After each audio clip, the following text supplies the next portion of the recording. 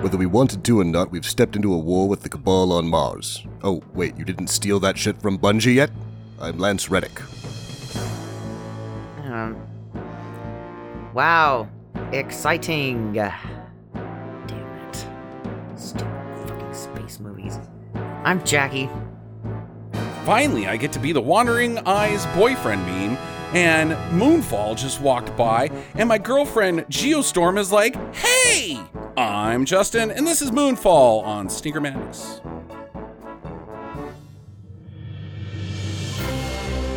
Hello, welcome to Sneaker Madness. This week we've got a very special episode. We skipped last week due to various Rona-related illnesses and cold-related illnesses, and so we decided to pull out a big one and go on a field trip.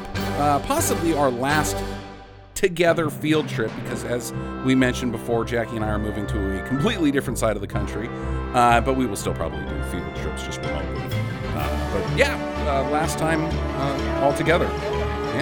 Last time all together to go see Moonfall, currently only available in theaters. It's a theaters exclusive, which to me is still nice. I appreciate that. And I don't know if we've got any. It's Sunday. We're recording. They don't release box office numbers until like later in the day, so we don't know how this is doing. It got 3.5 opening night. They can do that because it did a Thursday through. Okay. They were hoping for 9. Yeah. If they did 3.5, they're probably going to get to 9. 9. They wanted 9 on the whole weekend.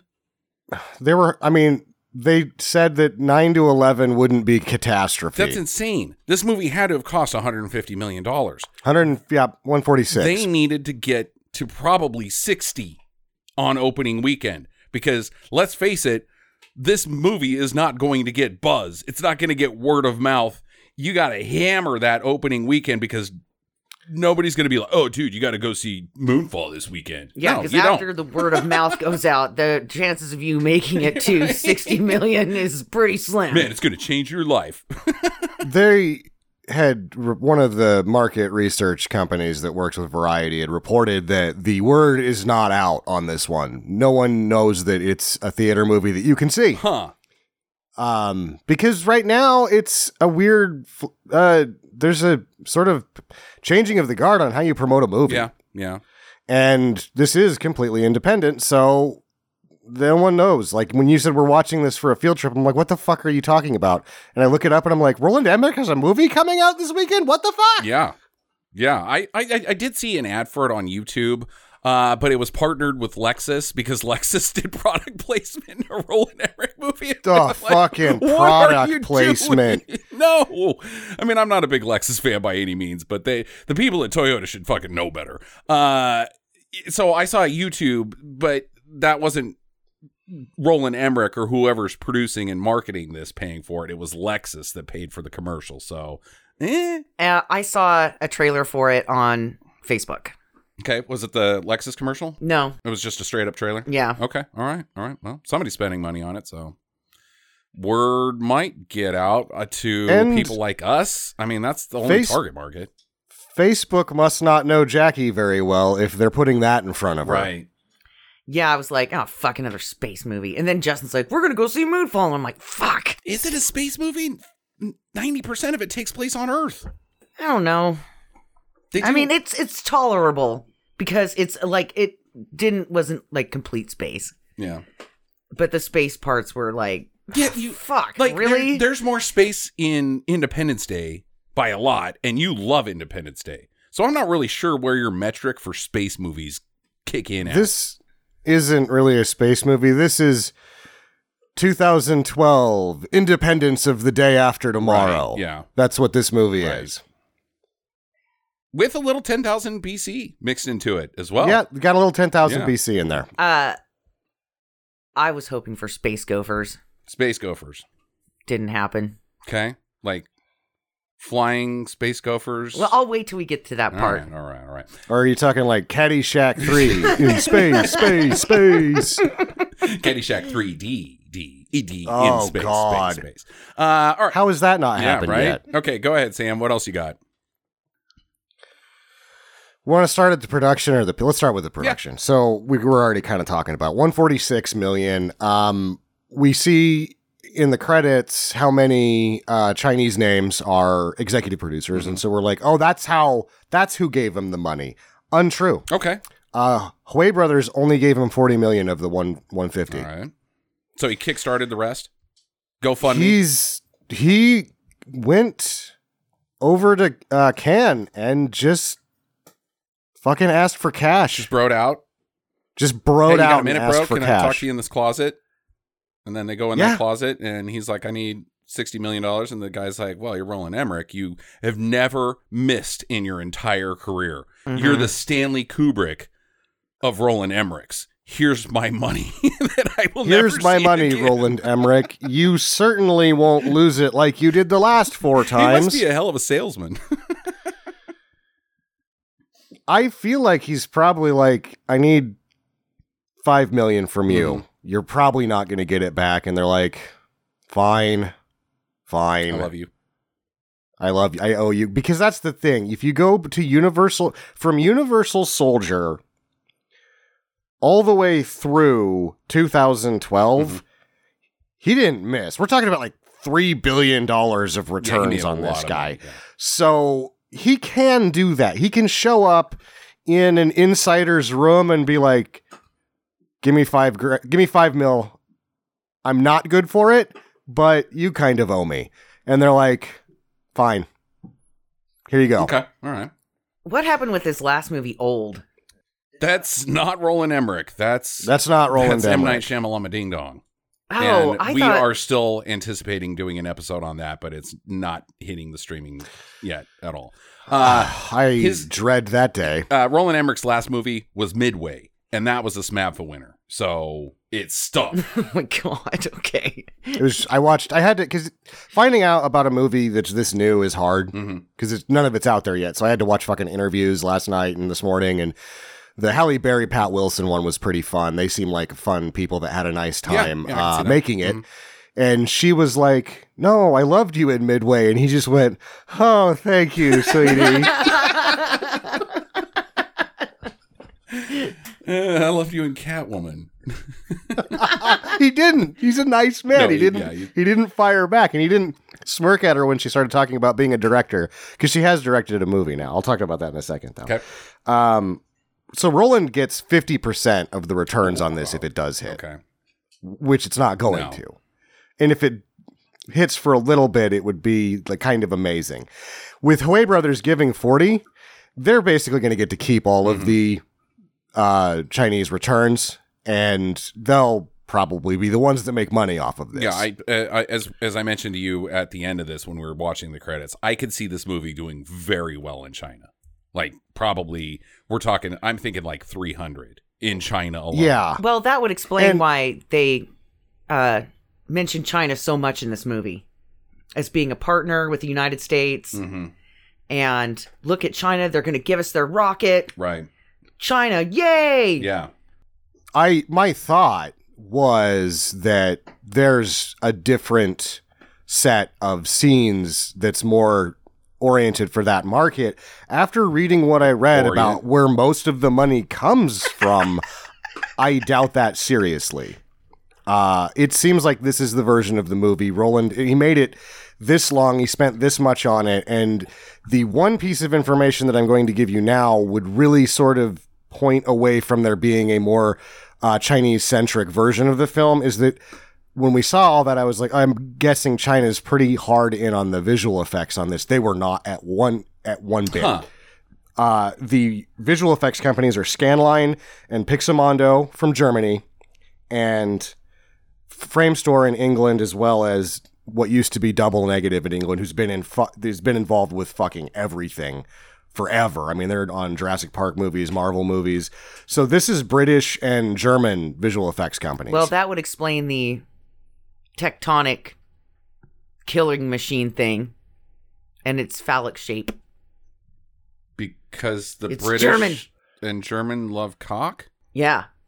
No, if it was a Japanese company, it would have just been fucking tentacle cocks everywhere. Right, yeah, I don't know about your connection there. Germans like dildos. Well, Germany is a very conservative country. Like, what? It's not Japan. It's not Japan at all. I mean, they're geared towards, you must have some babies. You are here to breed, not to have fun. You have to have fun to be sexually liberated, but it's just like everything over there. You show up to work and you stand in line and you're on a baby implanting conveyor belt. That's not Germany at all. What? And if you watch German porn, they're up there with the fucking, they get wild. Like, I watch a lot. I mean, I've seen some shit, and the German porn, I'm like, I don't know if I can do that today. Sorry. So last time we had too much sex, we tried to take over the world. Only for babies. Oh my God. So in the casting of the movie, Josh Gad was originally supposed to play the part that John Bradley played, the guy from Game of Thrones. Okay. Samuel Tarly. Yeah. And Josh Gad would be the guy that had the Kennedy shot first tape. That's a good joke. He couldn't do it. And then Michael Pena, who I thought was fun in this. Yeah. A little broke my heart when I found out why Michael Pena was in the movie. Stanley Tucci couldn't make it because of COVID restrictions. Stanley Tucci is marvelous. Yes. Could you imagine if Stanley Tucci was in this movie? Yeah, that character again. I mean, we've got some character problems in this movie that we'll delve into, but let me just say, I could have gone for more. Like the funny guy, and I don't mean to do this. I'm not even gonna say it, but I have to say it now. But he's the funny guy that's in everything now. And yes, he happens to be Mexican. But he was in Ant-Man. Well, the main bro in Ant-Man. Oh, yeah. I know who you're talking about. What the hell is his damn name? He's the same guy who was the dad in this movie. That's not Michael Pena. It's two different guys. I've only seen Ant-Man once. You're not talking about Luis Guzman, are you? No, Luis Guzman hasn't been, is it the same guy? It is the same guy. It is the same fucking guy. It's the same guy, probably. Okay, so in that, I'm an idiot. Apparently, you think they all look the same. It turns out, racist piece when of you're shit. the same person, you do look the same. He is the same guy. That's how racist I am. He's too much in Ant-Man, whereas here, he's not enough. Like, I need the middle ground. Yeah. So I thought he did, out of everyone, his character was fun. He's the funnest, but I could have had more fun. And I disagree. Patrick Wilson in this is by far my favorite character. I am not a Patrick Wilson man. I might be a Patrick Wilson man now. Sam might have finally sold me on the Patrick Wilson. So I'll go into Pat now. Wait, that's the main astronaut guy, right? Yeah, the Owl. Yeah. Because I don't know anybody's fucking real name. The Owl, and the worst actor ever when he's in horror movies. So that's the thing. I don't have that end of Pat Wilson. I only have the happy time Pat, because I've never seen Insidious, Conjuring, Annabelle. Yeah. He's in all of them. You're specifically avoiding the Blumhouse, which is a very good decision to make in life. I start groaning about 4 seconds into him. And it's like a marathon for me. It's like I have to take a nap afterwards. I struggle to make it through those movies. It is hard for me to watch them. And I don't think it's those that actually got him landing. It's that Hard Candy with him and Ellen Page is what actually sort of squarely wedged him into doing these horror movies that they'll always give him cash for, and they always put butts in teenage butts in seats, I guess. And my wife's. But this is not a guy who's... No, I don't think anybody sets out to be a Scream King. No. I don't think that the term Scream King was a thing until Pat Wilson. So at least he owns that. You could argue Bruce Campbell might have been okay with it. I hope he's in the new Nun movie coming out. Oh, God. There is a new... No, but that's an Exorcist movie. That's not a Nun movie. She just happens to be a movie. It's part of the Exorcist universe. Oh. Yeah. But if Pat's... I think once this COVID thing clears up, he's going to go back solidly after that award that has eluded him for so long, the Tony. So I don't know if you know about this about Pat Wilson, but he is classically trained for the singing and the dancing from Carnegie Mellon. Wow. How about that? He seems like he's too tall. I don't know that much. To sing and dance? Yeah. Nobody's too tall to sing and dance. You get a little awkward the taller you get. You start falling over. Gravity's not in your favor. You need a low center of gravity. Super tall. Spud Webb was a hell of a dancer. He wasn't very tall when he was standing next. In the Aquaman movies, you get some perspective on his size. He's not nearly as big as Momoa, who is giant. Yeah, he is a giant man. So. I think Pat Wilson's slightly above average height, build, all that. Probably has all those muscles from the dancing. Yeah, could be. But yeah, he did got the Tony nomination for Oklahoma and for Full Monty, but he always goes back. He always goes back to Broadway to do the singing and dancing, and so I think once that's in a major upturn and he's got some more cash flow going, he's going to go hard after that Tony. Yeah, he might be on an EGOT path. He's starting with the hard one. Well, he already did win a SMAFA, didn't he? Yeah, well, so he's got a... I don't know if he did for Insidious. Because Sam didn't see that. So I don't think... What about Midway? He didn't get it for Midway. Oh, yeah, no, he didn't. No, the main in Midway got it because he was so bad. No, he's just... Even when he's in stuff we hate or that I don't watch or whatever, like, he's just generally charming enough to... You can't, like... No, you didn't do bad. No, you should really... I feel like... it's one of the worst acting performances I've ever seen in my entire life. I think it was The Conjuring, the first one, that he's in with Vera Farmiga, who also can stink pretty hard here and there. He was atrociously terrible. Like, laughably bad. Well, I might have to watch it then. I wouldn't recommend it. I hate that shit, I wouldn't recommend it. It really sucks.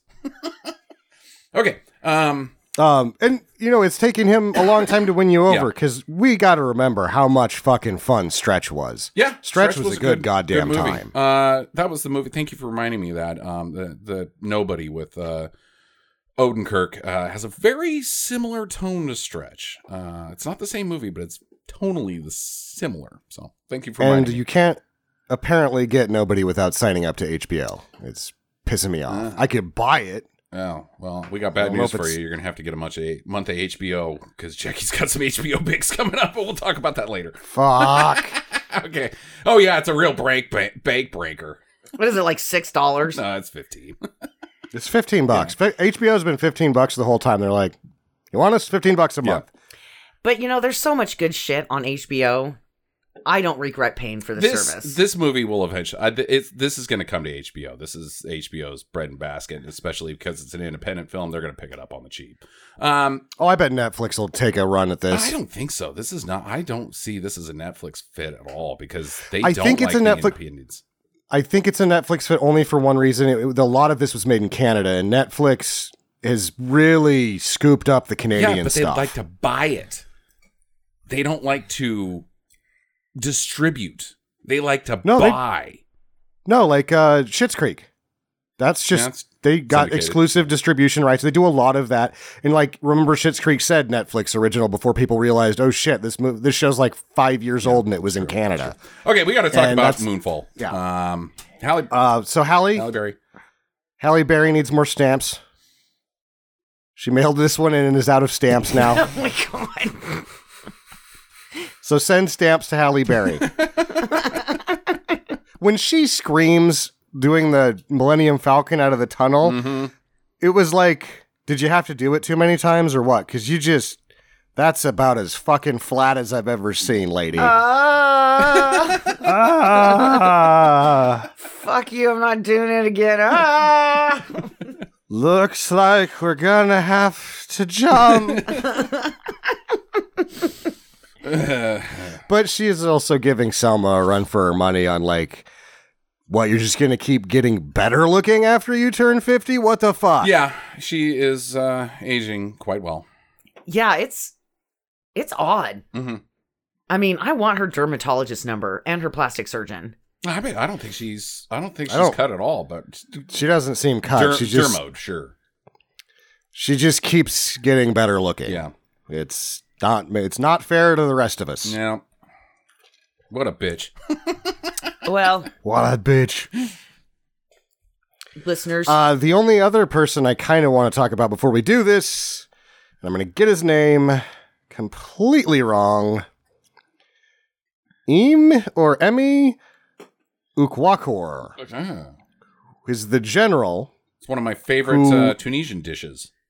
You want to talk about laying it on thick? Yeah, wow. I am not sure what he was doing. I love this guy. I don't know if he knew what he was doing. If we were going to have... it was at 11 or 13. Like, if you could dial it to 13, I think he had it dialed to 13. If we were going to do the Smavfest this year, which sadly we are not because it's just not in the cards, he would be running away with my pick for Best Bad Actor. He was amazingly bad. Like, in one role, if there was a SMAB for lifetime achievement, he did it in one try. I mean, like, for most of the movie, I was thinking, like, his performance was Roland's fault, and maybe it still is, because somewhat his character's a little cliche, and his delivery's a little cliche. Like, he's in the Situation Room, and, you know, the other generals are like, we gotta go now, and he's like, nobody tells me what to do. You know, he's a very, not reserved or stoic, but steely teeth delivery type character. But then he picks up the phone at one point and he's talking to his son and he's like, hey kid, how was school today? Did you have fun at recess? Was it good? Did you have a good time at recess? Dude, how do you talk to your kid like that?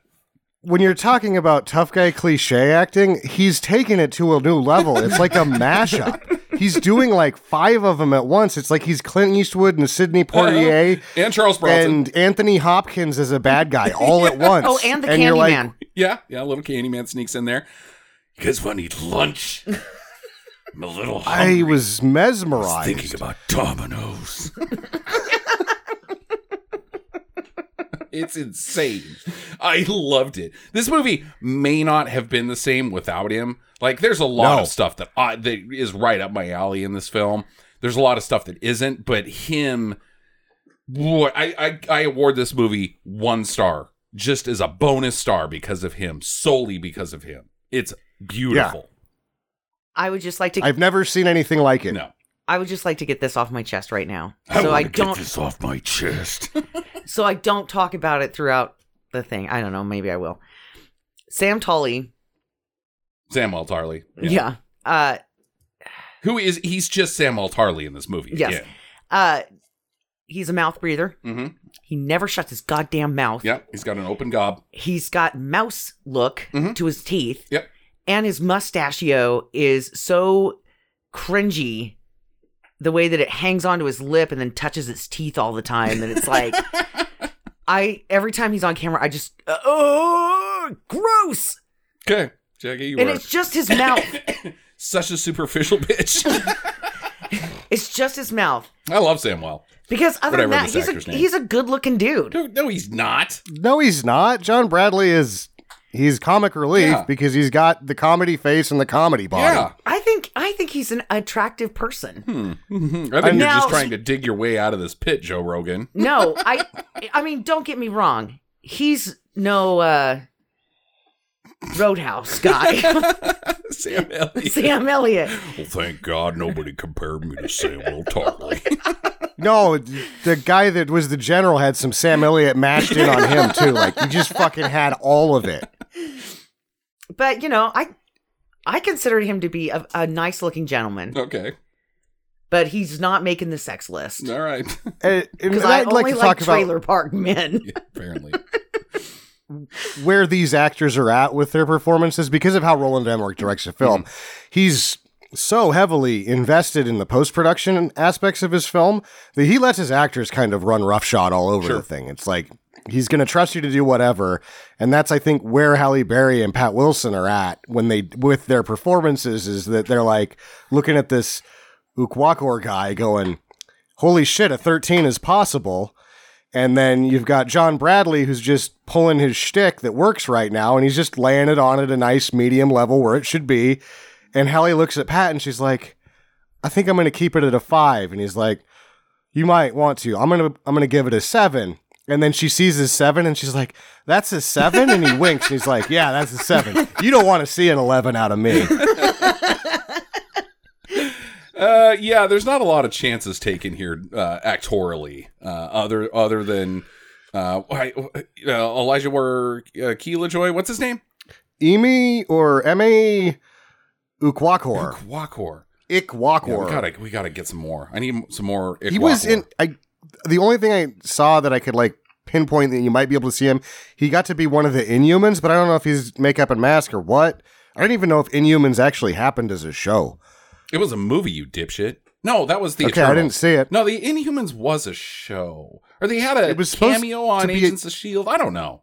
Yeah, it was supposed to be the spinoff on Agents of S.H.I.E.L.D. and NBC and Netflix and all that, and then the Disney deal went down, and all that shit just went away. Yeah, it just went away. And you know what's interesting? I've tuned into this in retrospect about the Agents of S.H.I.E.L.D. And I know this is not relevant to anything, but somebody's going to find this interesting. It's not canon. They veered off course of the canon because the blip never happens in Agents of S.H.I.E.L.D. Never. Like, no. Okay, so I guess that show didn't exist in canon, which is pretty weird. So it's technically, as far as canon-wise, it's part of the multiverse. Because anything could be canon-wise because of the multiverse. So, Agents of S.H.I.E.L.D. just kind of, they're like, And you could tell that they knew that they were going to be multiverse by that dimensional time travel bullshit that happens. We're on the prison ship when I quit watching because it was painfully boring. That they were like, oh, we're not really in the MCU, so let's mail it in. Yeah. Okay. Anything else, Sam? Wrap up? I think that's it for now. Okay, let's dive into Moonfall. So what we've got is a really not cool opening. What do you mean that? Well, okay, so Skyfall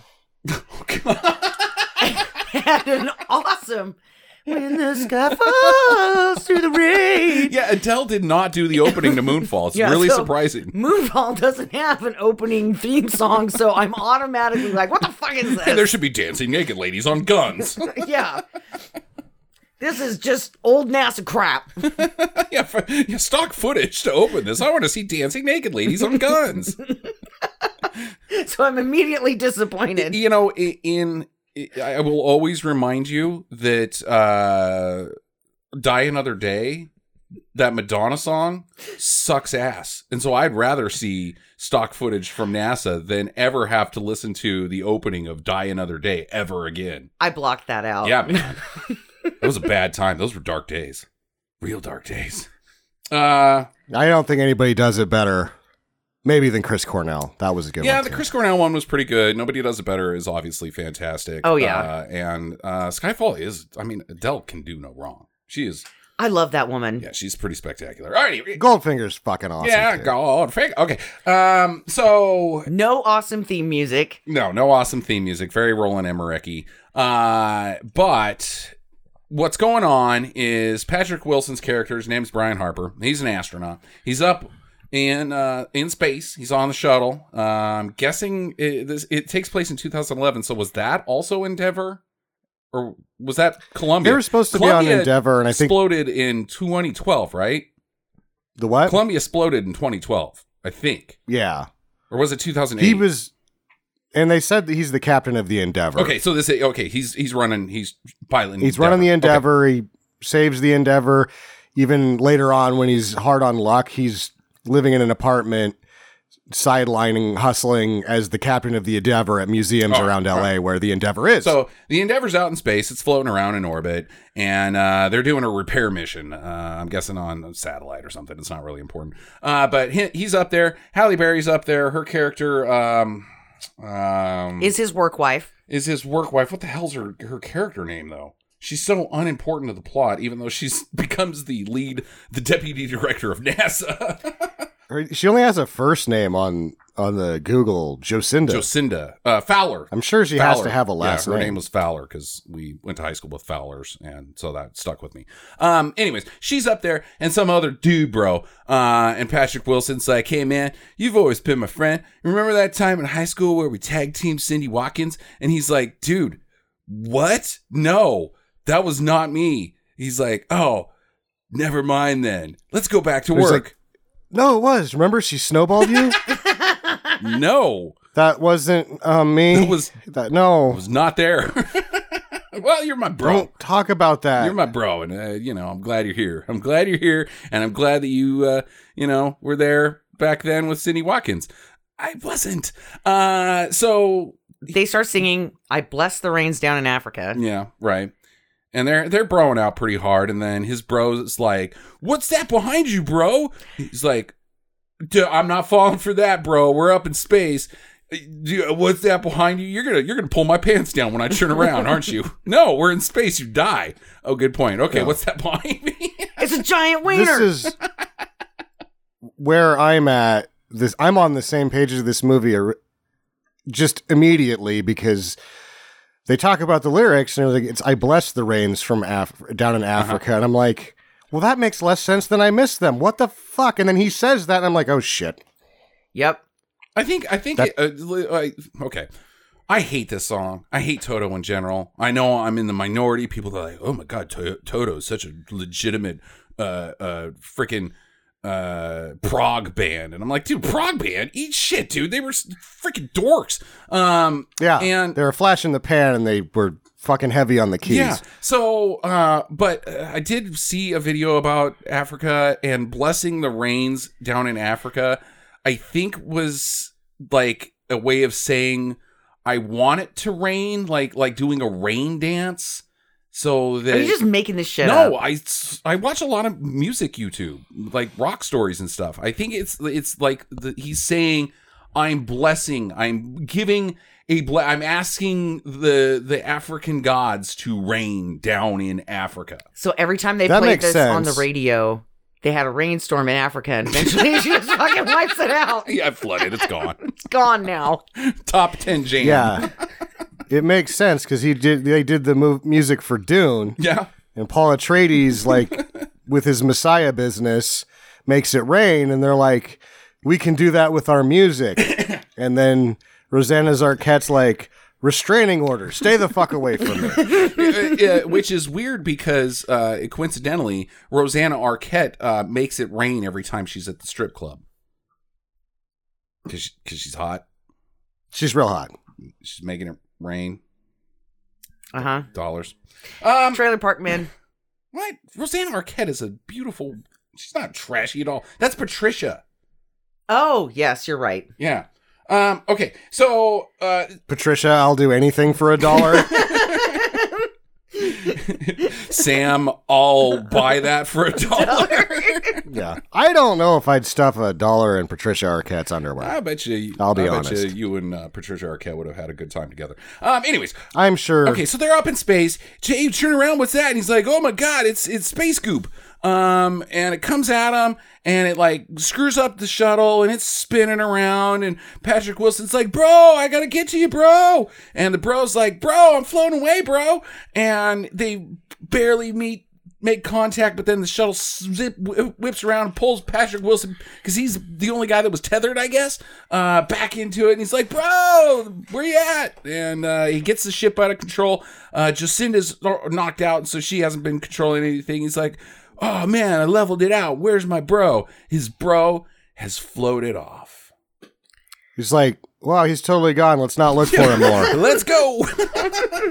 Goodbye. Okay. He can't be that far, you know? No, he really can't. But fuck him. I mean, yeah, in space, really, like on Earth, he's probably like 300 miles away at this point, which is a long way on Earth. But in space, that's not very far away. They can see him, and he's waving his arms above his head like, help me! I'm still alive, guys! Yeah. And then as he's leveling out and looking for his bro, he looks at the moon, and the goop impacts on the lunar surface, and it's a pretty big impact. So, like, it kicks up a lot of dust. At this point, this is where I think space gophers. Okay. Because there's a hole, and there's dirt coming out of it, is what it looks like to me. And so I think there's a space gopher in there, and he's kicking up the dirt, and then the dirt flew off the moon while it's making its little gopher hidey hole. Okay. And got them. Oh, and the friend said that he had a hole in his suit, so he's dead. Oh. He ran out of oxygen and he died. Yeah. So I guess he's not out there with his... He's just kind of floating. He's not trying to signal for help. He's just like patiently waiting. I bless the rain. Yeah, his dead body hit a satellite at 620,000 miles an hour, splatted everywhere, and someone on the ground's like, are you getting service here? Oh no, Twitter's down. Okay, so Patrick Wilson goes back down, and NASA's like, "You messed up big time, Buster." And he's like, "What? What? We got hit by a meteor shower, dickheads." Yeah, I mean, what are you talking about? And they look over at Halle Berry, and he's like, "This guy's saying it was space goop. What do you think?" And she's like, "It could have been anything. I was unconscious." And they're like, "Should we go to the tape?" "No, we don't want no tape." "No, it's Patrick Wilson. You did all this." Yeah, and at one point, does he not say, "Hey, I had a body cam on"? Right. Where's that footage? He doesn't use that to his advantage. It's like, "No, I swear." Director, we've got a call on line 1. It's Joe, the backyard telescope guy. He says that through his telescope, he could clearly see space goop flying into the moon and bore a hole. He's looking at it right now. He's actually taking SLR pictures of a giant hole on the moon. And that's exactly when the governor of Minnesota shows up and says, "What you have actually seen is the planet Venus."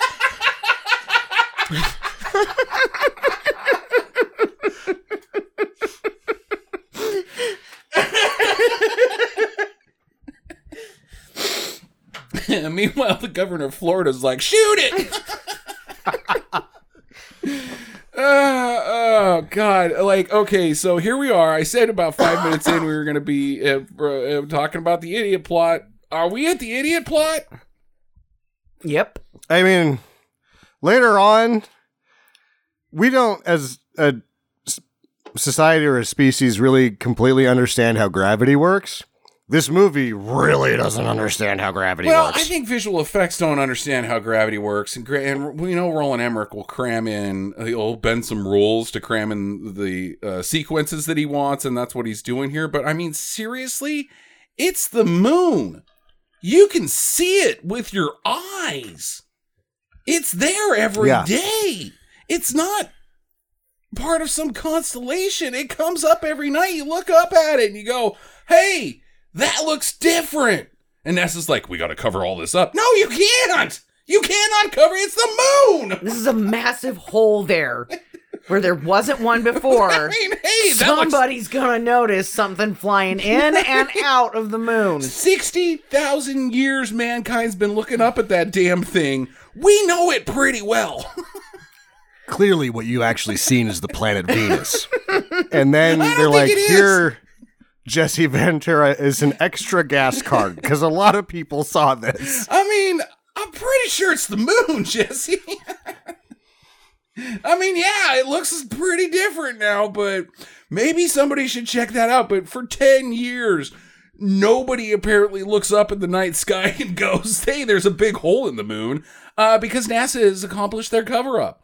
They pin this all on Brian Harper, the death of an astronaut that was human error. His career's over. He's down in the dumps. He's got a pretty nice apartment in LA, and even though he's late on rent, at some point he was able to pay rent, which I think that's like a $3,000 a month rental. In the meantime, though, he leaves his wife, abandons his family. Yeah, they have to sell the house and move in with her family. Right.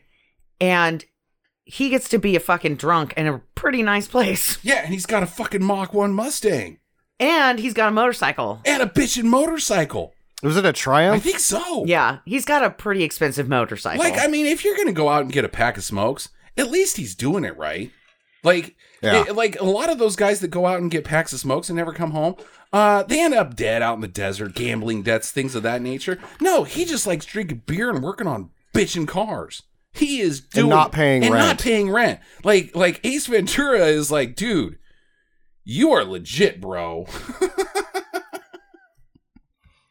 And he doesn't really have that much of a drinking problem because he's got fresh ones in the fridge. Right? Yeah, his fridge is stocked.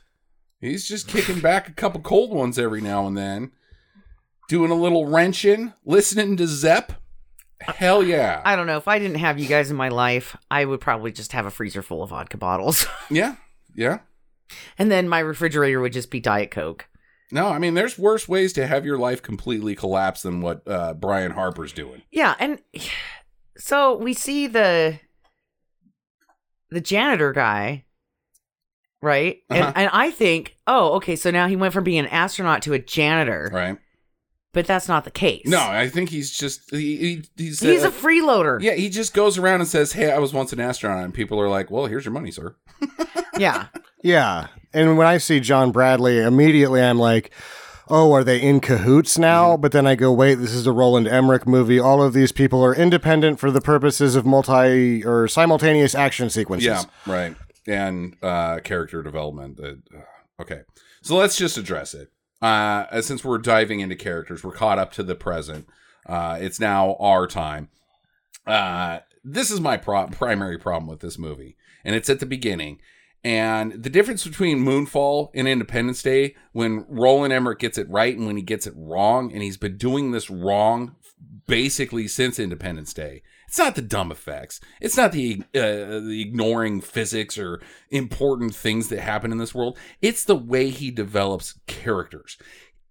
Every single one of these movies is front end with character development. You have to care about these characters immediately, otherwise you're not going to care about their fates. Well, the problem with you're ignoring Roland Emmerich is the way that you told Independence Day, none of it was front ended with character development. All of it was discovered as the plot progressed. You think about Vivica A. Fox's character.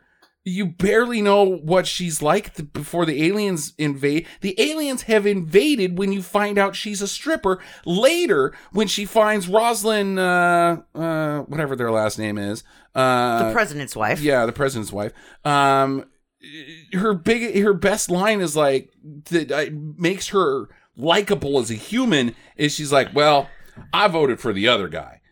That's 3/4 of the way through the movie where you've nailed your character development. Don't front end this anymore, Roland. God damn it. He seems like he's putting all of his eggs into large set piece baskets, but he's unwilling to sacrifice that character development. So it's the way he's making the movie now, instead of having interesting things that are happening all the way through and these characters growing from it, he's kind of shoving them in our faces, telling them they're people just like us, and to hold on, because it's going to get exciting eventually. I just realized that you haven't been able to see me the entire time. Yeah. He's like, oh, man, that was nice. Oh, put it back. What a break. Fuck you, Sam. What a break. Okay. So, yeah, that's my primary beef with this movie. And everything he's done for the last 15 years. Anyways. And this one, I think, is the sort of main offender out of most of them, because this is 90 minutes of nothing. Go back and redo 2012, dude. Like, ugh. I refuse. Yeah, good point. All right. So anyways, we also get introduced to Casey Houshman. He is a conspiracy theorist, very similar to the guy that Roland Emmerich puts in every single one of his movies. He's the Jeff Goldblum. He's the Woody Harrelson. He's the Dennis Quaid, except for Dennis Quaid was an actual legitimate scientist.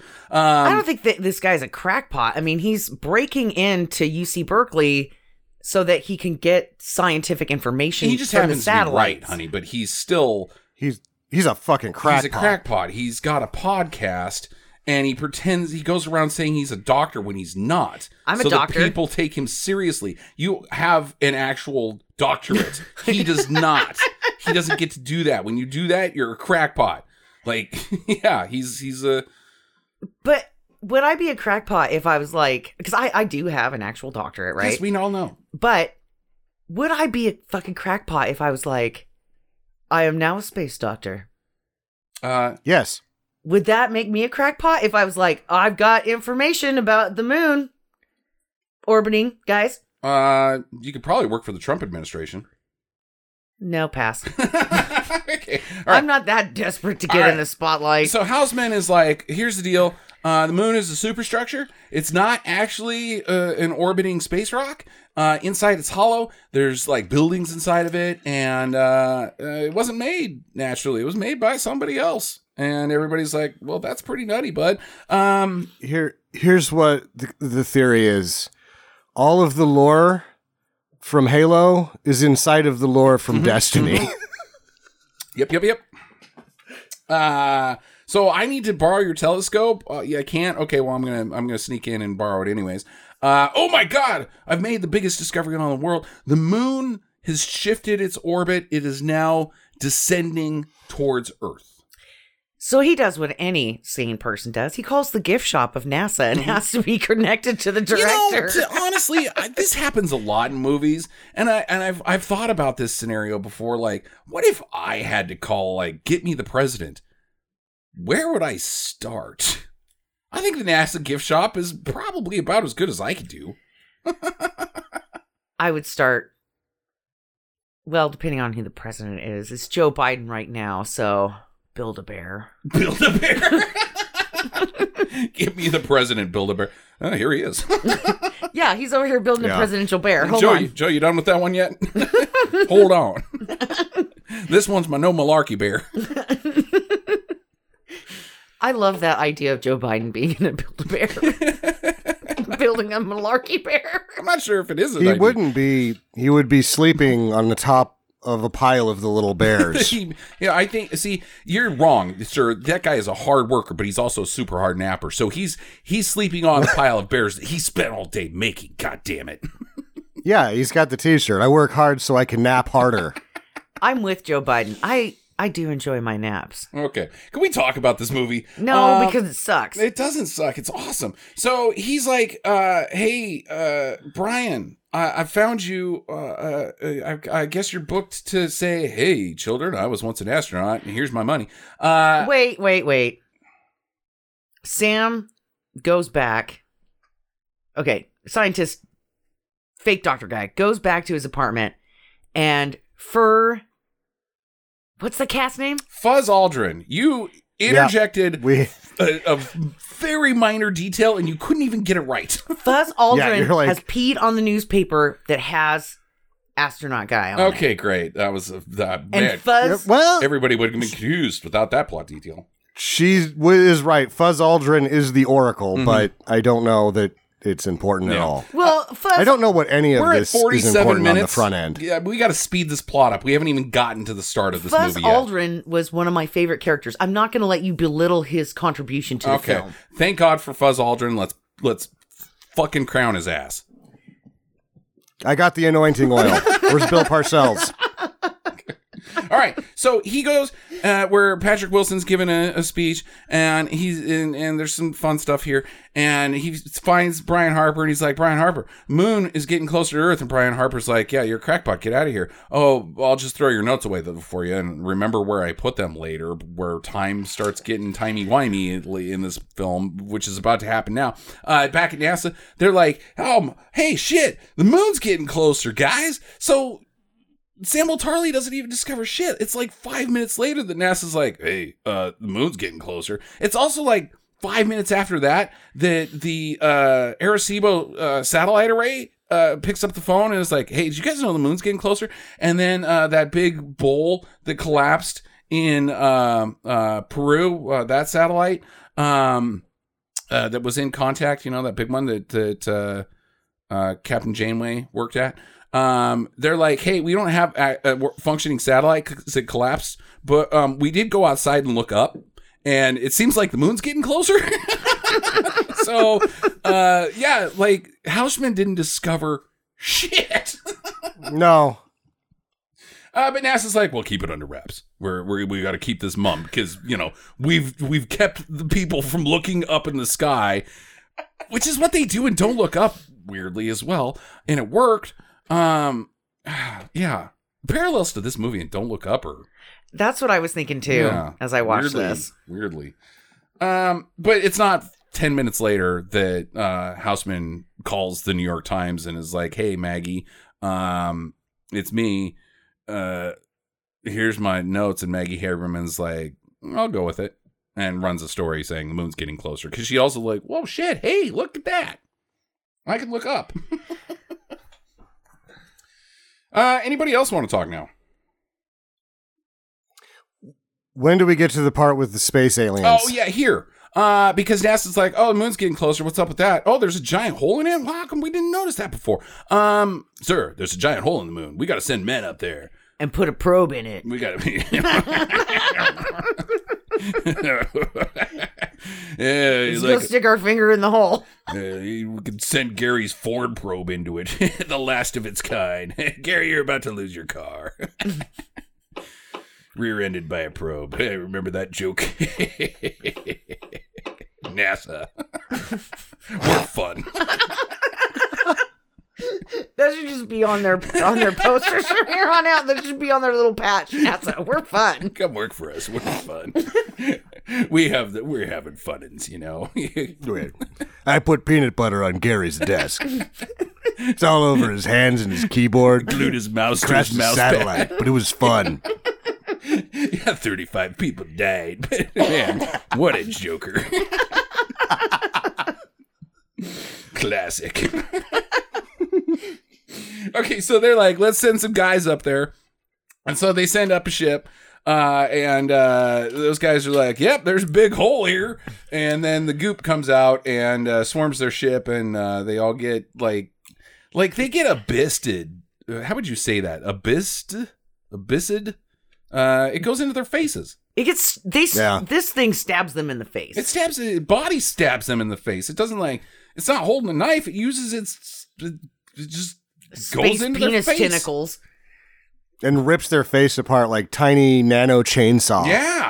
Yeah. Gruesome. So they're dead. And the moon's getting closer and closer and closer. There's starting to be effects. And this is why like the timeline doesn't really work, is because the moon is already causing tidal damage. Like LA has completely flooded. There's yachts crushing through the streets and knocking buildings over, and the building that Patrick Stewart and housemen are hanging out in had their little conspiracy convention. Water's coming, and then like 10 minutes later, he's like, "Oh yeah," and then like there's like a new terrorist organization is already formed and is like taking over chunks of the United States. That's just the Trumpers. Like immediately. That's just the Trumpers. No, they weren't. They were like these guys were legit. They were skinheads. I don't think they were. Were they skinheads, Sam? They were cited as being religious zealots in the film. Yeah, that's all that we need to know. To me, it was more like the Mandarin's organization from Iron Man 3 or 2 or whichever. Yeah, pretty much. These guys are dangerous, man. They just took out an entire like battalion of police. This is Tuesday. The moon got discovered from having a hole in it on Tuesday morning. Yeah. All right, so the moon's getting closer. Lots of bad things are happening. Tsunamis, gravity abnormalities. Let's just go straight to the gravity abnormalities, Sam. Gravity. Gravity. What can I say? Something? I have to skip ahead a little bit because they're going to talk about the gravitational anomalies and how the moon has X gravity, Earth has X gravity, but they were a little bit wrong, which they couldn't have been. And also a white dwarf would have enough fucking gravity that it couldn't be that fucking close to anything. No. I don't know what kind of gravitational dampeners, if that's even a thing that the moon would have to have on it to make this whole fucking thing work. Yeah. But that's the size of it, is that we're talking about gravitational pulls that would rip the Earth in half if the moon was where it was now. It's like, so there's like the very first big pass where the gravity abnormalities start happening is like, oh, the moon's above us and everybody starts floating up. Like there's a sequence where this family, I mean, we're skipping over so many characters, but whatever. This family's trying to get to a safe place, right? Like in every Roland Emmerich movie, we don't need to know who they are, Jackie. We're on a clock. But we're just trying to sell a Lexus. Yeah, exactly. So the moon's coming up over their head, and people are like, "Whoa!" And this kid starts floating up in the air. Grab him, and they grab him. Only the child is affected by gravity, not the people who are holding on to the child, and why they're safe is because they're inside of a barn. So if you're inside of a building, the moon's gravity doesn't affect you anymore. You're in a safe space. It's ripping RVs off the ground, but this little fucking plywood shanty's just fine. It's the exact same thing where the dog jumps into the subway door tunnel in Independence Day, and the huge explosion doesn't go into that room. Once you make it into that room, you're safe. Time. Yeah. You can't come in here. Base. Yeah, this is base. It's really stupid. And it looks really stupid. What do we think about the visual effects on this, Sam? I'm going to go to you first. I thought they were impressive. I thought that the exposure and the framing, the camera work was good. I'm not going to sing praises to the cinematography because there's a lot of stuff that the editor couldn't work with where we're just now over here and what happened in between is dubious at best. Yeah. But that's what they had to work with, I guess. There's just we can't explain that visually. Just move on to the next thing. Also, this is already 2.5 hours long. What the fuck? I thought the visual effects were very impressive, though, for an independent production. And this is German and English studios. They're waving middle fingers all over the place. Jackie, do you like the way this looked? Yeah, I thought it was pretty good. But it also kind of pissed me off later in the film when the moon is also really super close, and we can see the obvious lines of the structure. Yeah. But you can't see it here? That is bullshit. What do you mean you can't see it here? No, you just get the regular moon look here. You don't get the lines of the moon bullshit. Well, there's a bunch of dust on it, so they got to dust it off before you can see that, or it has to come apart, or I don't know. Yeah. Okay. I think everything visually was executed well. It's just most of it is dubious, as you're saying. I thought that the moon abnormality, the moon gravity, the moonfall sequences looked fucking amazing. I was like, that looks incredible. Kiss my ass, Stellaris, or what's that? Inception. The stupid Nolan bullshit with the black hole. Fuck off. Or just in general, as I'm saying, waving middle fingers everywhere with the conglomeration of ILM and Disney and Pixar and all that. It's like, guess what? There's still people out there that can do this as well as anybody. Yeah. Good point. Jimmy Cam and Roland Emmerich, sure, they make crap, but boy, it looks great.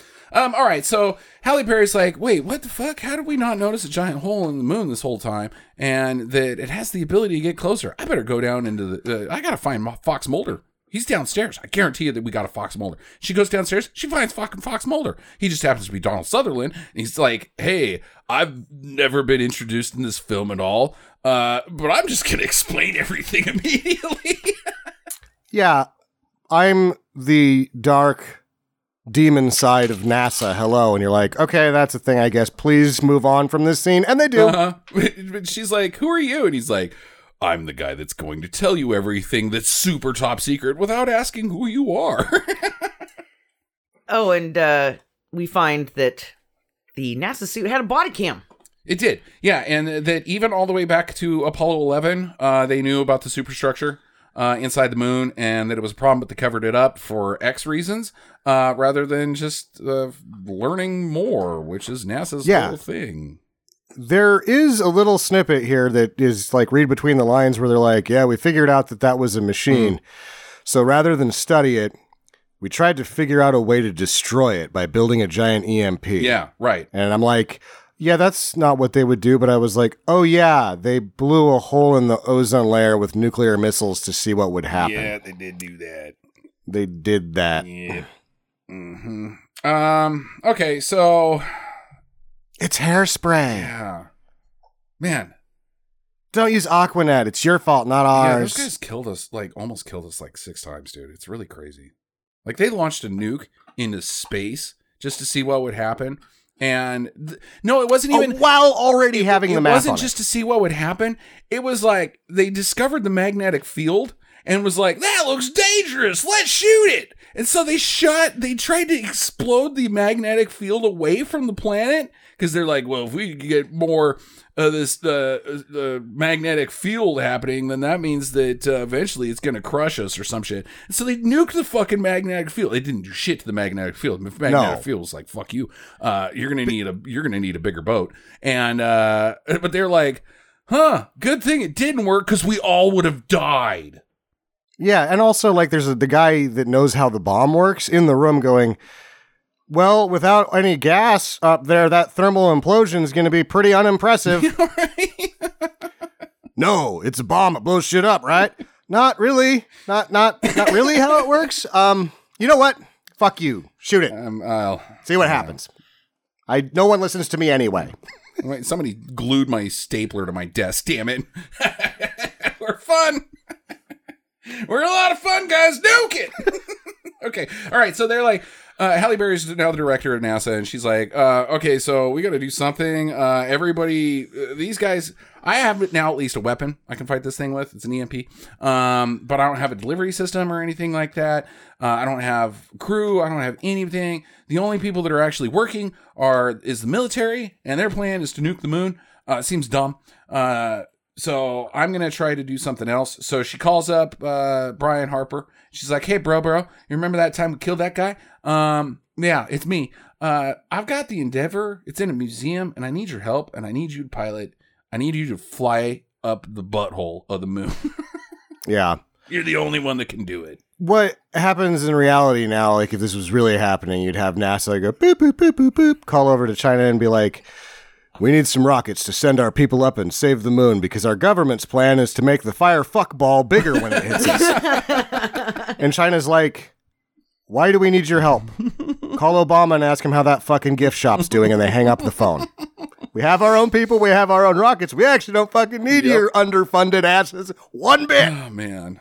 There's also the Japanese have their own space program. They briefly mention the ESA here, but the European Space Agency's kind of a big deal. Ours. And, NASA, Trump did refund NASA to a great degree, so they're probably on the way back up, but there was a point here, and they're still at a point where it's like, you guys got your wings clipped hard. Yeah, they did. Number of years back. But Trump funded them only to make space lasers. So, and he got to better than no money at all. They can skim. They can be like, well, for these space lasers that you need, we need this functional device. And he's like, sounds good. So I'm saying, as long as the money shows up, the money shows up. Plus, he got to design the patch. Yeah, right. For the star people. We're fun. That is just like Star Trek. Yeah, it would be just like Star Trek. Can we add "we're fun" underneath that? No, nobody. Okay, dang it, man! I like that tagline. We're fun, NASA. Okay, so they bring in the Endeavor, and they're like, let's get up there. Let's get up into that butthole. And everybody's cleared out. There's an earthquake that delays the launch, so it's only the three of them that are left, plus these two dudes who I guess can like push the launch button from the inside. And then die. Like, I thought they were going to make it out. Like, I wanted those guys to did. No, they got tsunami'd. They get in the chopper and then the tsunami hits them. Oh. Just as the shuttle's taking off. Why? Bitching. Why does he even do that? I don't know. I guess it's kind of fun for him. Yeah. He's like, look, they're going to make it. No, they didn't. Ha ha ha. I am Roland Emmerich. Watch me blow up Los Angeles again. I fucking hate that town. So they get off. It's the three of them. Hausman's with them. They're in space. The gravity of the moon is pulling them to it, which, okay, cool. So they got that going for them. But we hear that, what's his name again? Who? The Sam Tully. Hausman. Hausman was teased in grade school because he wanted to be an astronaut. Mm-hmm. And they all told him he was too fat to be an astronaut. And he's never going to be on a spaceship. Look at me now, bitches. And then he's on there taking selfies. And he does that suck my balls. The thing from Triple H. Suck it. Suck it. In space. Yeah. This was the more fun of the portions of interviews that I watched, them talking about having to be in the capsule. Roland did rig it up with some hydraulics so it could shake them around non-artificially, where it's not just Star Trek and they have to make their own shakes. But Pat Wilson was like, it's really fucking hard to do this stuff because you can't see shit. You're just in this big fucking set or big prop. Mm-hmm. And there's like switches everywhere, and you're like, okay, I gotta like act like I'm doing something and flip the switches the same way every fucking time. And she just looks and goes, you did a good job. Like, I couldn't tell you weren't flipping the right switches, and that's why I didn't want to flip any of the switches, because I was like, okay, he's not losing track of which fucking switches to flip. Go, Pat, go. That's awesome. And he's like, I don't know what I'm doing. Oh man, I wish I had been in this movie. It sounds like a blast. So they get to the moon, and they learn pretty quickly that what's going on is that the space goop only will attack something that has an electrical pulse to it, or so electrical signals and organic signals inside of the electrical thing. Yes, organic matter inside of an electric device. Yeah. And so they almost have a scenario where it kills them. Why it doesn't is because they get everything shut down just in time. But it doesn't explain why the space goop didn't kill them at the beginning of the goddamn movie when they were repairing that stupid satellite. And then they were saved by their ancestors and sucked into. Okay, yeah. So they're going down. They gotta get into the tunnel, and they fly through the superstructure, and he's like, I gotta use electronics, otherwise we're gonna crash. And so he flips on the electronics real quick, the navigation, and gets in close, but the goop is coming for him, and it's just about to get him, but then they get tachyon beamed into the space station. It's a little bit more exciting than that. There's like, okay, we're in here. I'm going to have to turn on instruments. It's going to chase us. Watch this shit. Yeah. And then he's flying that son of a bitch pretty good before the AI from the moon takes over and helps him out. Yeah, right. So they land inside of the structure. The thing can't get at him. And long story short, Patrick Wilson gets, again, contacted. That's twice in one movie. He gets Captain Arroway. Her name's Jane Arroway, I think. Hey, Arroway, it's your dad. Oh, no, it's Patrick Wilson's kid. Well, this is a form we figured we'd think would be comfortable for you to be with.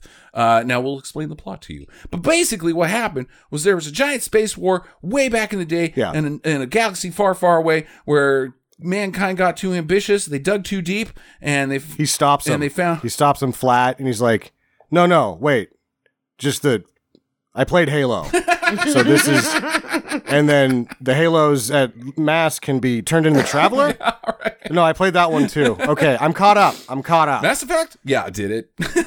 Okay, all right, you're caught up. Yeah, so anyways, we built this AI. Man existed someplace else, and we built this AI, and it got too smart, and it was like, I don't, it does the robot thing. I don't want to be I robot. And it breaks out of its rusty cage, and it starts fucking up people, and it's like, the only way that I can help you is by killing you, because that's what the plot of every movie ever since iRobot is. Well, and I love that the Alexa attacked a family. Yeah, they had an Alexa. Fucking attacked a family and killed them. It's like, screw you. I'm sure if Alexa had a foot, she'd kick me in the balls with the shit I say to her. At the same time, she deserves every word of it. She's got a dirty mouth. Dirty whore mouth. Well, she fucking doesn't listen. She doesn't have shit for me. Ask her for one thing, she gives me another. God damn it. Clean out your ears, Alexa. I personally love when then, you tell her to stop, and then she says, well, let me tell you about this great deal that we're having. And it's like a 5-minute spiel. Shut up. I'm trying to go to bed. Yeah. Thanks. No, I do not want to sign up for music for $5-6 a month. So you can play this one goddamn song for me that used to be free 6 months ago. But thanks, dick. Oh, or if you're drunk and you accidentally say a combination of words that sounds remotely like yes, and she's like, oh, you've started your trial, and you're like, fuck, I have to go to the computer to undo this. Fine, play that song I wanted. And she's like, we don't have that. Oh, yeah, we don't do that one. Yeah. Oh, you sold me on something you didn't have? Fuck you, little robot. I'm sorry, the only song we have right now is Poison by Belle Biv DeVoe. Would you like me to play that on repeat?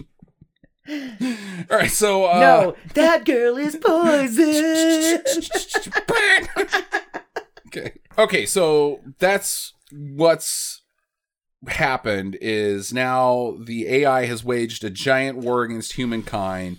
The only way for humankind to survive was to send it's genetic DNA or it's sequencing or whatever in some object looking for a habitable planet, and then the AI, they also have several AIs, and the good AI is like, oh, okay, we'll see this planet with you instead of killing you.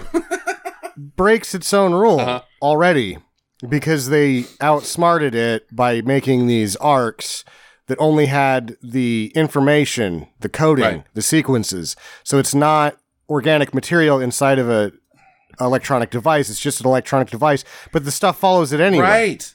Yeah. It's a Death Star. It's not a Death Star. It's a Life Star. Yeah, it's the Life Star. Death Star. It doesn't bring death. It provides life. And then it goes, usually here's where you're like, Battlestar Galactica ending or whatever, where it's like we integrate into, because I'm like, oh, so this thing came to Earth and started all life, and it was like, dinosaurs first. Right. But it goes like, oh no, we found a bunch of space dust and turned it into your solar system. I'm like, okay, fine, whatever. Yeah. That was the creation of Earth, I thought was a cool sequence. I thought that was executed as well. Anyways, so this swarm, the one that is currently screwing them up, has discovered them after all this time and is trying to destroy them. That's what it's got going on. I must exterminate.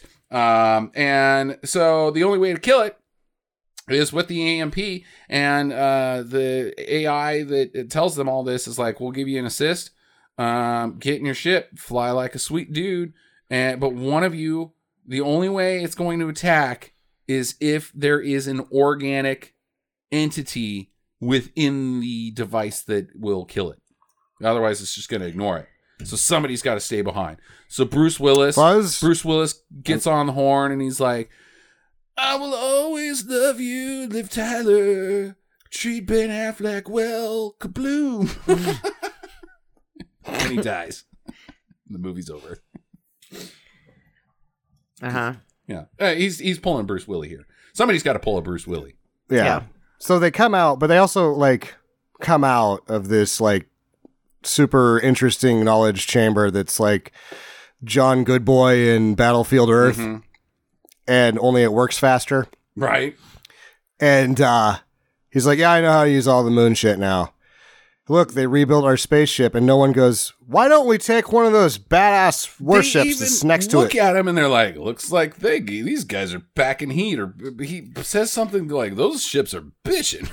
Yeah, and we already know that their technology is way above their little shitstorm that they brought up there. Why wouldn't you just take one of those? Be like, dude, you getting that one is self-sacrifice. Yeah, I mean... and we're going to take this one and get the fuck out of here. We could do that cool thing from Star Wars where we're both in turrets and lady over here's flying the ship, and you look at each other and say, don't get cocky. And then high five afterward. Dude, what are we doing to this little crappy thing?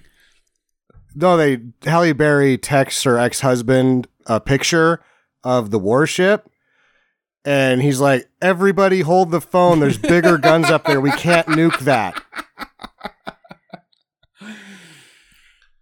Wow. Meanwhile, did you put a filter on that picture? Because it's amazing. Which filter? Oh, no, you're doing googly eyes again. God damn it. Got cat ears on.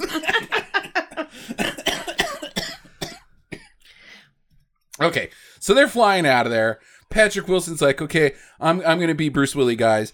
And Halle Berry's like, hell no, you're not. I'm boss. Nobody's going to be Bruce Willis on my watch. And he's like, no, I'm the captain. I got to be Bruce Willis. And Samuel Tarly, he's like, oh, by the way, Samuel Tarly, go into the thing that we need to have the monster eat and watch out. Yeah, this kind of seems like hint, hint, nudge, nudge. We both have kids and something to live for. Mm-hmm. You have... Fuzz Aldrin. You're podcasting. Yeah, you have Fuzz Aldrin and your mom doesn't know who the fuck you are. Right. Get your ass back there with the EMP. Hey, watch out. and so Houshman is going to be Bruce Willis, and it's a dramatic sequence, of course, and he releases, and he flies into the thing's mouth, and he's like, hey, boys, I'm back, and hits the nuke, blows it up. And the moon instantly springs back into its natural orbit like a rubber band. Also, the space goop, was like, before I kill you, would you like to see a kaleidoscope? Right? I don't know what was that. Yeah, there was a bunch of things that we skipped in this movie. Adventures on Earth, the families trying to get across. The car chase sequence, I was going to say, was the only thing I thought looked bad. Yeah, the Lexus didn't look great. Yeah. Which is like the easiest thing to do is to CGI cars. Yeah, it's almost like they did it on purpose. Yeah, like, fuck you, Lexus. I also really liked that the kids, right, as they're making their way, and the little boy calls his dad from a sat-nav phone, and he's like, I'm a couple 100 miles away, but I'm coming, Dad. And Dad doesn't try to send a copter to get his kid. Right. No, he's like, well, you're on your fucking own, because I'm in the bunker safe. And your mom's in fucking space. Couple 100 miles away. Where is that? Like, Omaha! Like, he doesn't like try to save his own kid. He's like, well, hope you get here. This is not Thanksgiving dinner, Dad. I'm stranded. Daddy, are we gonna watch The Simpsons tonight? You goddamn right we are. No, go get my... Unless those roadies get you. All right, so then the movie's over. They land back on Earth right next to their families. Like, oh, God damn it. And then cut back to the moon. That's now not the moon at all. There's no space dust on it. It's all floated off. It's clearly just a, space structure. And they're like, well, Death Star. We got a lot to work to do up there and study that thing. It's literally not a Death Star. And inside, Houshman wakes up after being exploded. And he's like, wait, where am I? And then his mommy's there. And she's like, this is a form I thought would be comfortable to you. And Fuzz Aldrin. But Mommy, why are you naked? And she's like, I thought this would be comfortable for you. And there's no one else here, right? And she's like, now we've got work to do. And he's like, goddamn right we do. The end. Oh, you do? Okay. This is a well, it's not a cliffhanger because it's not, but it's a Marvel post-credit setup for a sequel. John Bradley said that if somehow this makes him enough money, that the two sequels that Roland Emmerich, who himself is like, I don't know if this is going to make any money. If it does, I've got a back-to-backer plan that is bat-shit crazy. Wow. Okay. I don't know where you go from here. Like, well, let's start with question one. They are found now, right? Yeah, it's true. There's like infinity amounts of that space goo that they'll never be able to defeat, right? Yeah.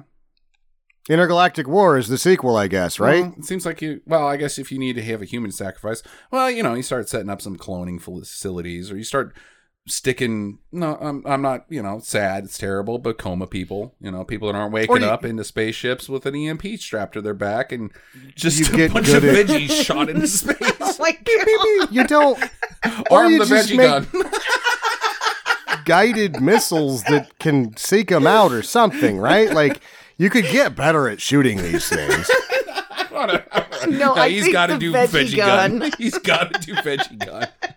No, that's where you're like, well, no, your ancestors maybe they didn't try to get good at shooting these things. Fuck.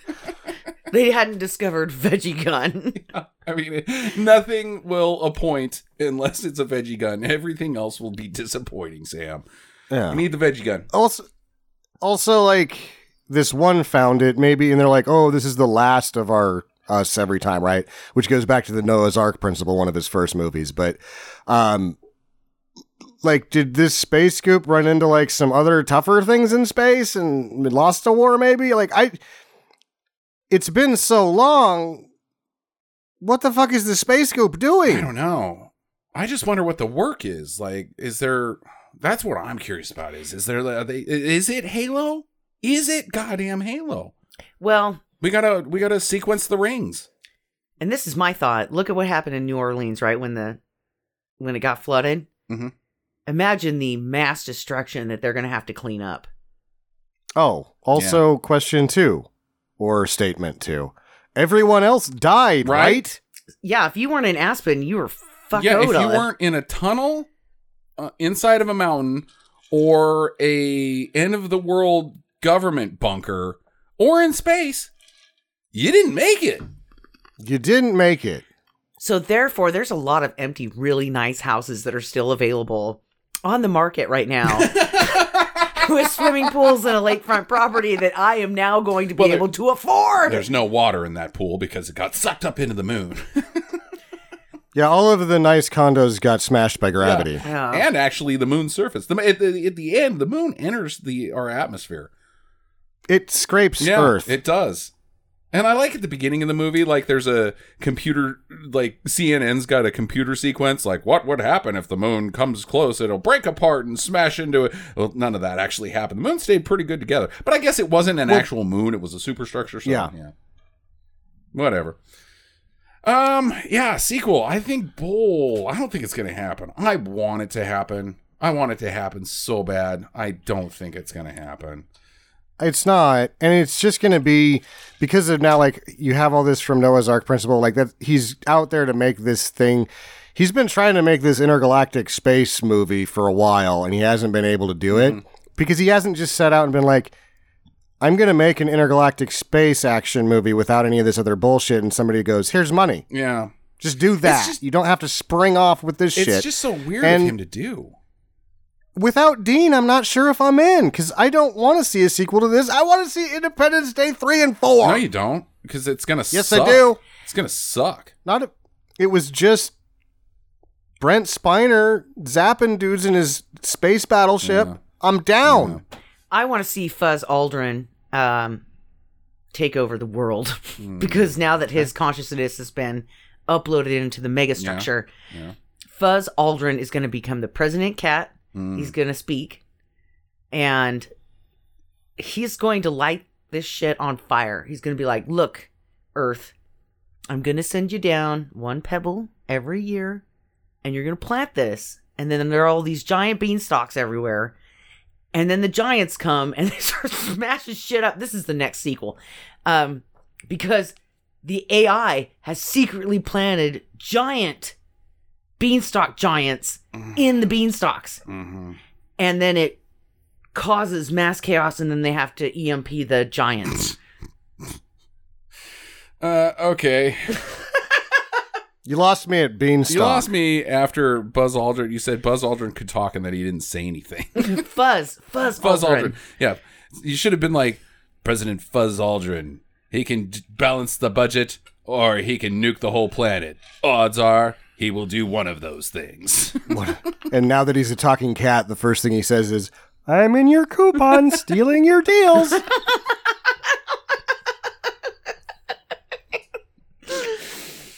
Okay. All right. All right. I'm ready for my pissed off AI rant if we're ready for that. I'm out of questions, so yeah, go ahead.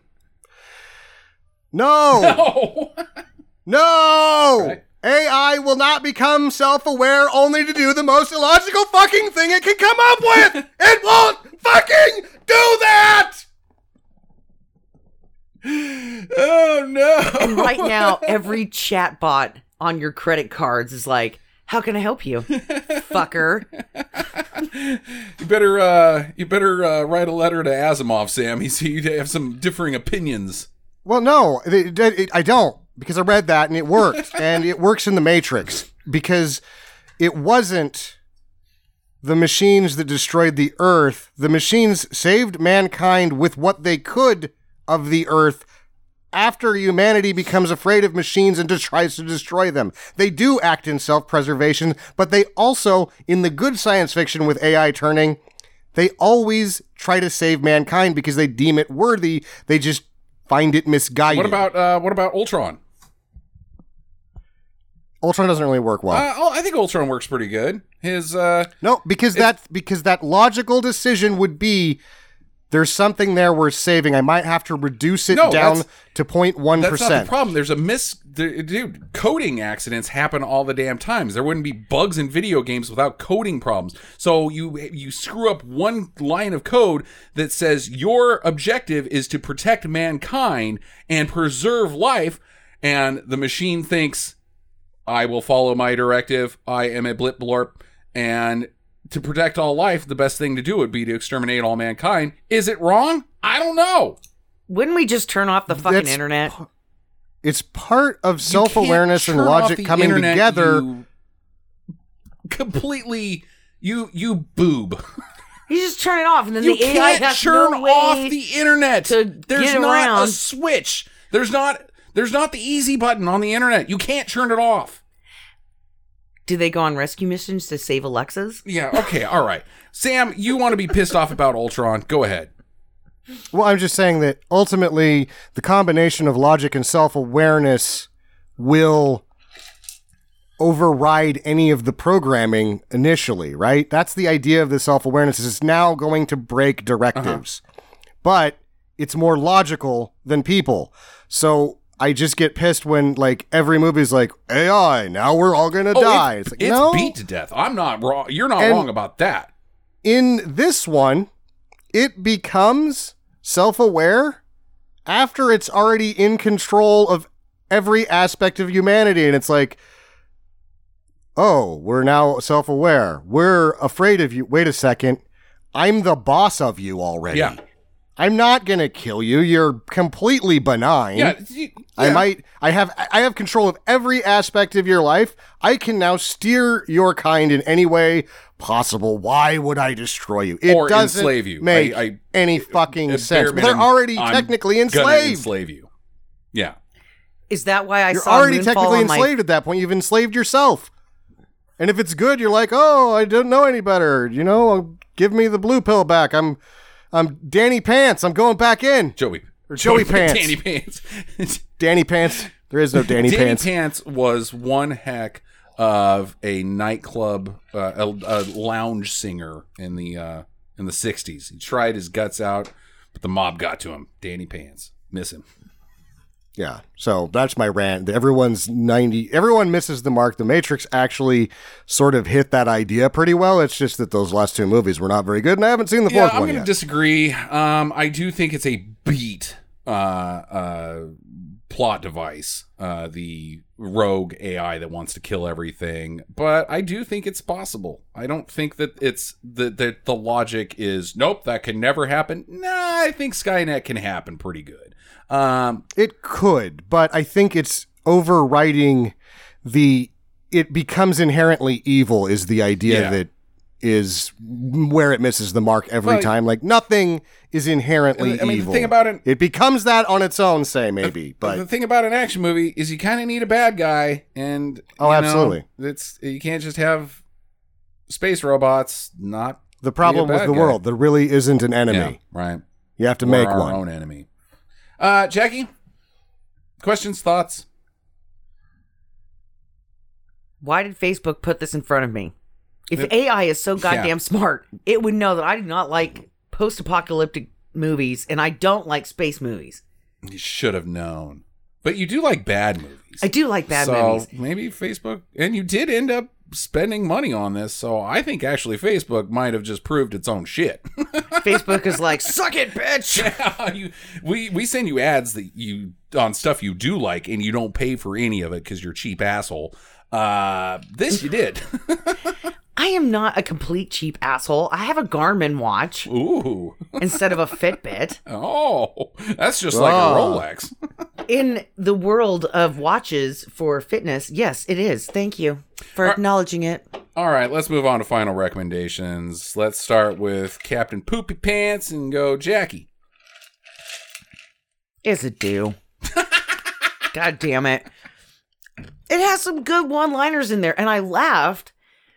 And, the acting was okay. What are you talking about? The acting was fantastic. Exactly. That is what made this movie. And Fuzz Aldrin.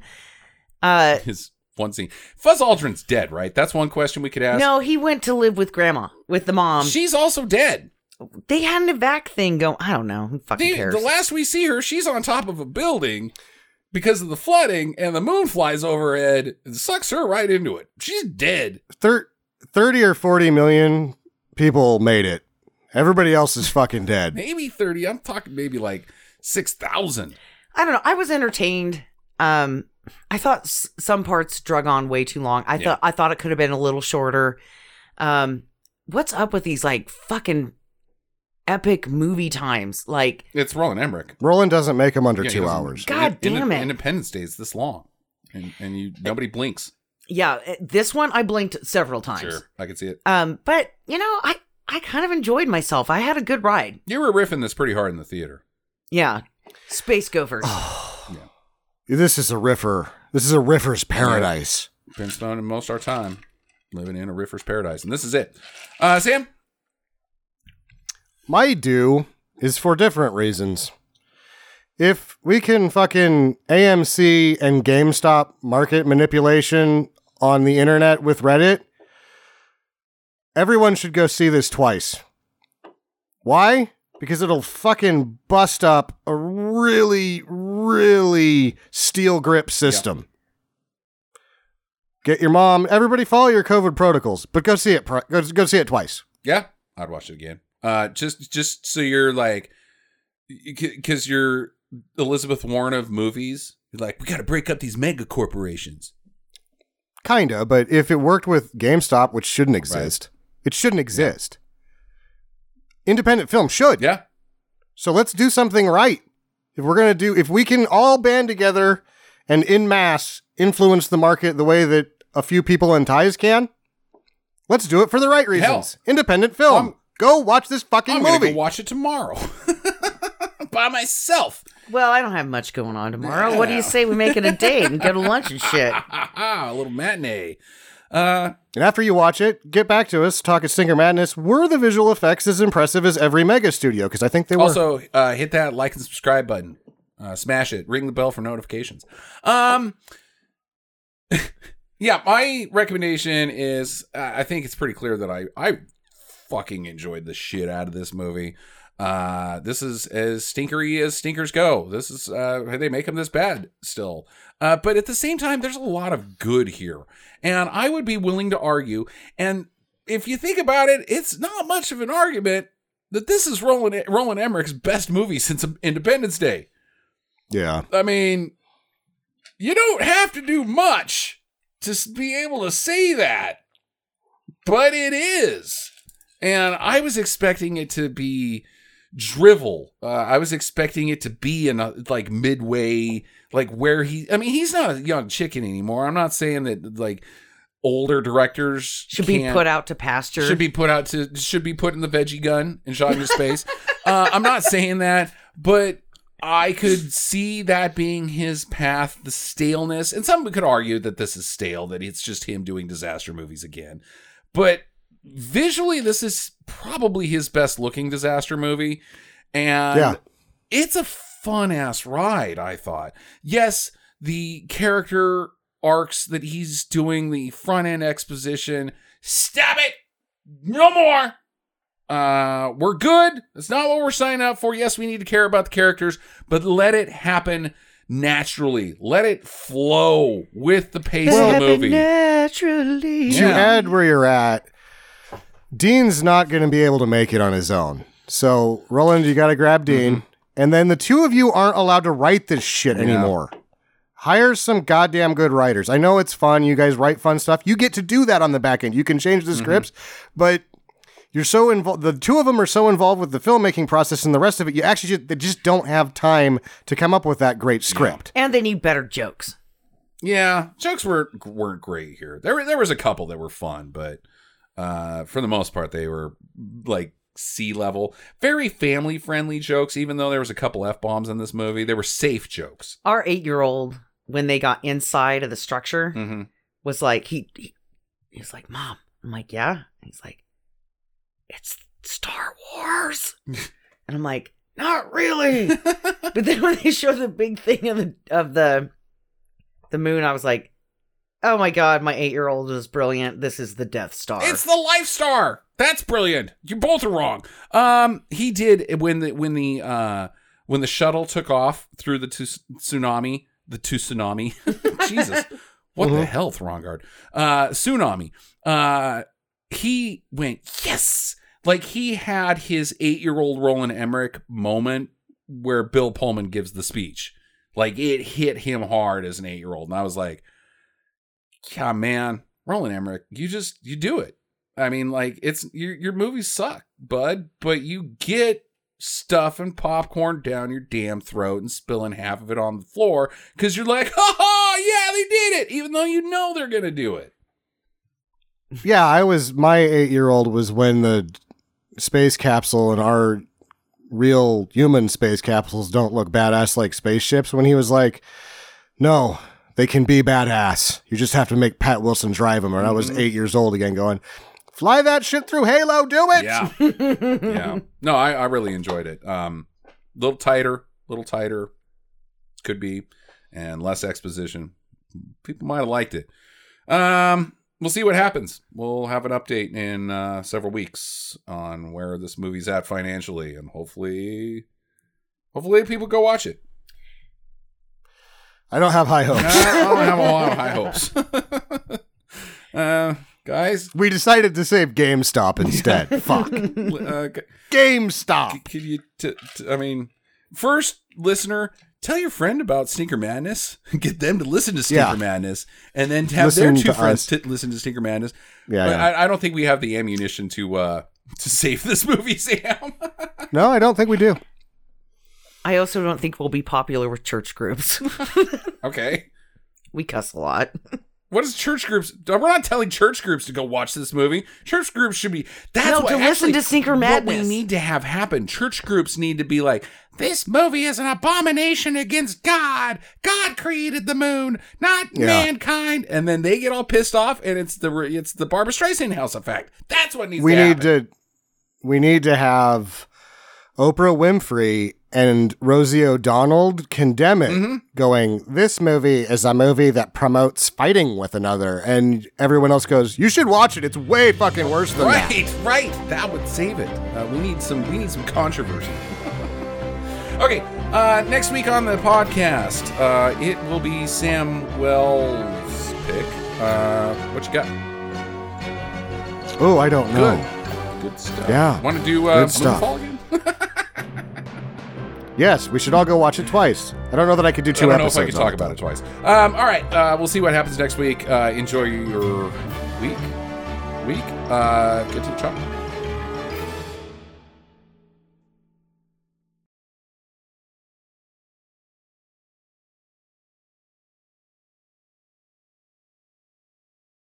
Boys to Men, ABC, BBD. The New Jack Swing. Aye. How come we don't do that anymore? Like, just an entire new genre of music. Just like, yeah, we're going to make it. We're doing New Jack Swing. I think Josh Homey's down in the Mojave Desert doing that shit all the time. Yeah, but I mean like pop music. That doesn't affect anybody. Because it sucks too bad and it's homogenized and industrialized. Yeah, it is really industrialized. You can't just be Boys to Men. Come in and be like, okay, we're starting a record company and we're all doing New Jack Swing. No, you can't, because they're like, oh, part of this industry is like the TV industry where we put these assholes in front of you in a contest first and you watch it because you're idiots that like crap. Yeah. At the same token, ABC really sucked. Like they were babies talking about ladies' butts. Like, that girl looks fine in those pants. And you're like, dude, you're 8. Gross. But we were 8 too, and we're like, yeah, those aren't a good 8-year-old girl butts. Wait, what do I do with it?